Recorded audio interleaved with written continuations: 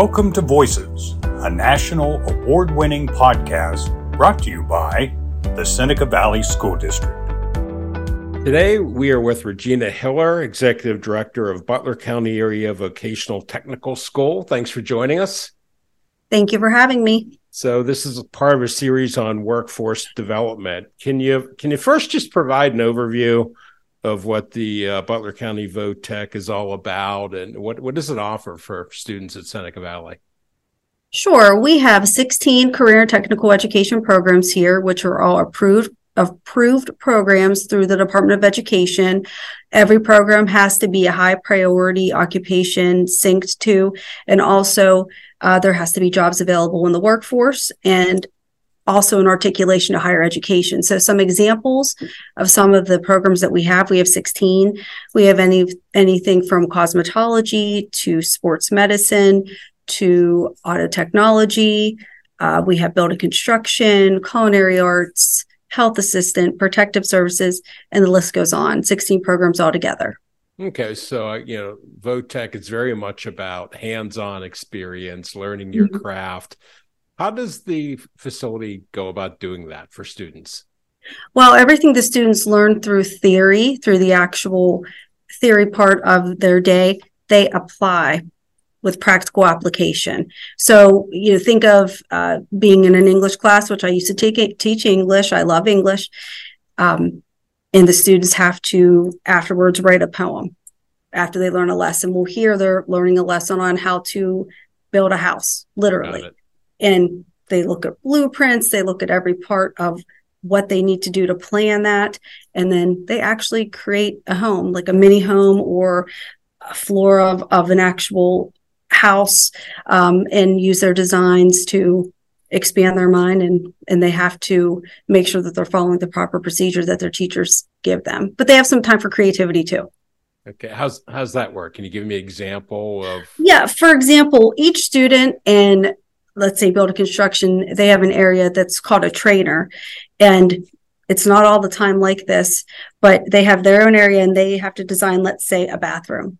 And they actually have to create the flooring, make sure that the toilet and the sink are measured out properly, that everything, that the plumbing is going to work, the electric will work. Got it. I mean, it's a process. Now that's maybe a couple weeks in building construction.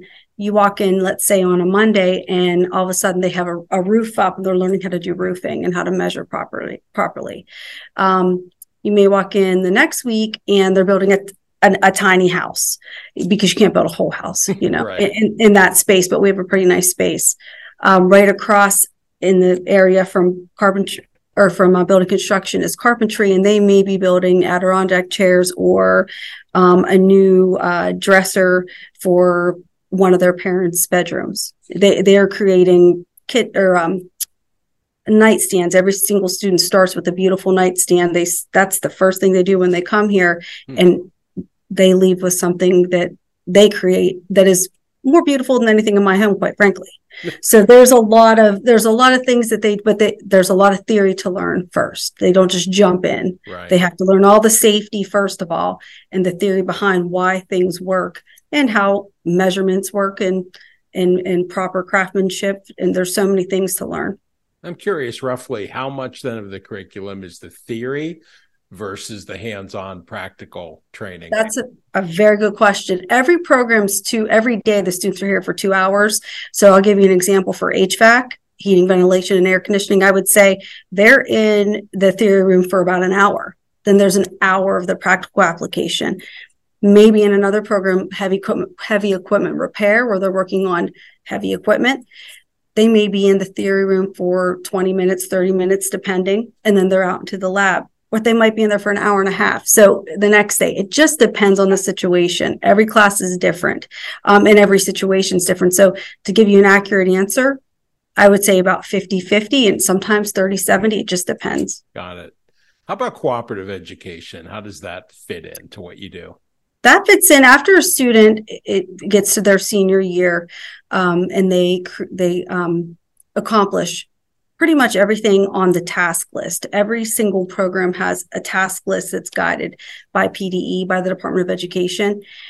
And if they have shown that they want to work in the real world, or even they come to us and say, I already have a job, I'm ready to do this, and all their credits are straight at their sending school and they're doing a great job and we work it into their schedule, they could go out into the world of work. Right now we have 45 students out working in various locations, and they still get credit for coming here because they have to come back and they have to meet with the co-op coordinator and also meet with their teachers and make sure that they're doing everything that they are supposed to do to stay current at their job and safe, and that they're actually reporting to work, which we don't have an issue with that. They like to work here. And then the co-op coordinator reaches out and speaks with the business and industry and is making certain the kids are doing what they need to do. And I should say young adults, not kids, because they are young adults out there working. Right. So that's how that works. So as students are going through your programs, what kind of certifications and accreditations can they earn there?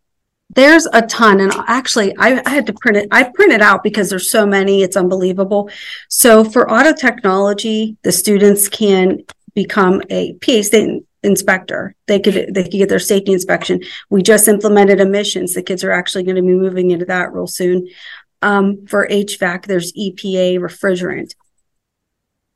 For building construction, there's forklift. Collision repair, we have ICAR certifications. Computer networking, we have CompTIA certifications, which quite frankly, they do in Ivy League schools. So they're doing a lot of things here that are impressive, I think. Every single program has more than one certification. Health assistant, as you would imagine, would have CPR, bloodborne pathogens, things like that. Graphic design, the Adobe suite. We also have an SP2 certification here, which is called Safety and Pollution Training. That's in a lot of the programs. It's recognized in our area and beyond. So there's certifications, accreditations, and articulations in pretty much every program. Articulations in every program. And I take it these are things required when they want to enter the workplace. So they're a little bit ahead of the game already, right?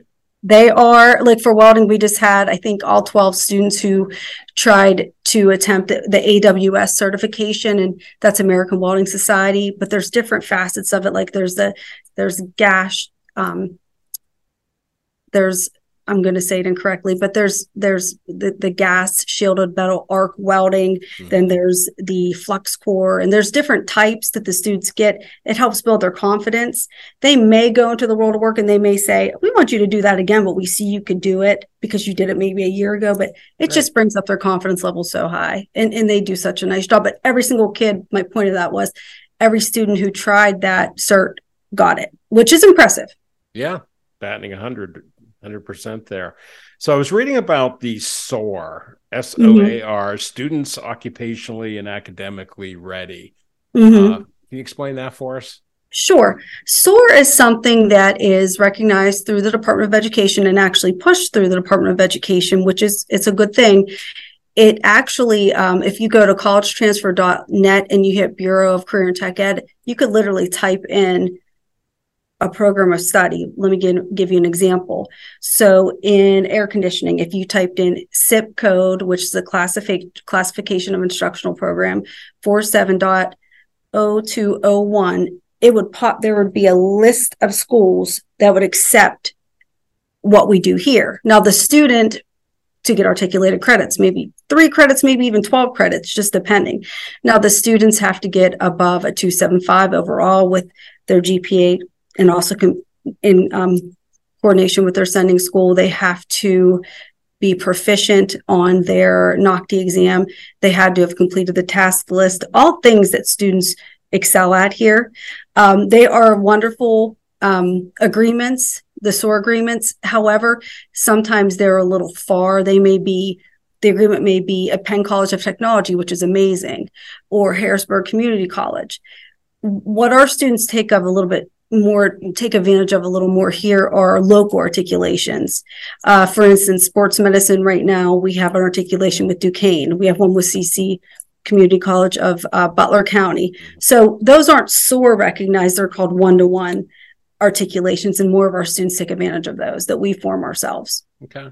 So we've talked a lot about the wonderful training that students can get, but now it's time to find a job. How do your students learn about opportunities once they're ready? Well, I will tell you, this past year, this school year, I said this out loud. I said, I didn't know that we were an employment agency. And I don't mean that in any disrespect. We have people calling us and saying, do you have welders? Do you have students in machine tech? Do you have students who like the manufacturer? Of course we do. So we have great, great collaboration with like the manufacturing consortium, the healthcare consortium, but also every single one of our programs, we have to have an active occupational advisory committee that actually comes twice a year to meet with our teachers to help us with curriculum, instruction, what equipment we need, what different certifications we should offer that maybe the state isn't pushing. And from there, a lot of formations and a lot of bonds are created where we may have someone sitting in auto tech who is an OAC member from Wright Automotive or Barrel, and they say, we need students and we see what you do here. And then that gets the conversation going. But honestly, if the students look out the window, if the students drive up and down the street, they find jobs. They do. And we do help them. But most of the time they come to us and say, I found a job. That's great. And then we help them. Yeah. It's amazing right now, just the opportunities they have. And it's all different. Some go right into the world of work, which is amazing. They'll continue to educate themselves their whole life. Some go into a traditional college route. Some go into a union where they're getting paid to learn, and it's a free education. So it's amazing. There's a lot out there. As you mentioned, you're not an employment agency, but sometimes you fill that role for students. If somebody's listening and is out of business that could use Vo-Tech specialization and skills, how can they go about letting you know so you can let your students know? Right on our website, we actually have contact information about if you'd like to post a job. Now, we do look at the job and we do make sure it's something that would relate to what our students do. Very rarely have we gotten any that don't make any sense, but most of them do. Anyone who contacts us, that's all they have to do is go to butlertech.us, and they will see that there's it's under community, and they could call us. If they just call the main number, we'll help them. All right. Well, lots of good information. Is there anything else you'd like to let us know about and share before I let you go? I do not think so. I'm very proud of the students in the school, and our whole job is to get them out there to the world of work, whether it's through college and career readiness. We're preparing them. That's it.